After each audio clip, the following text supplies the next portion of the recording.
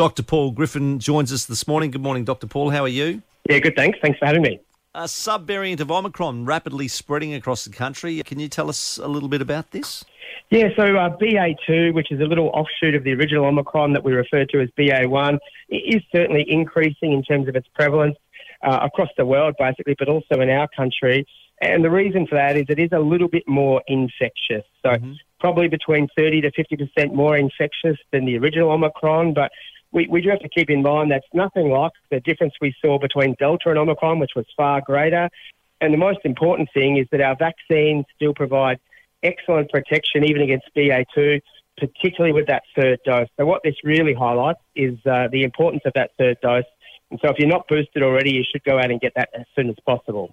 Are still people on getting their vaccinations? Is it still increasing, the level of vaccinated people in Queensland? Look, we're doing reasonably well, but it has slowed a little bit, and we really do need people to go and get that third dose, particularly if they're vulnerable, so if they're over 50 or have medical problems. But basically, the more people to get that third dose, the better our control will be over BA2, and the slower it will spread and the less the impact. So if we want to keep enjoying the freedoms that we've earned and that we have right now, the best way to do that is get that booster. Dr. Paul, thank you so much for joining us.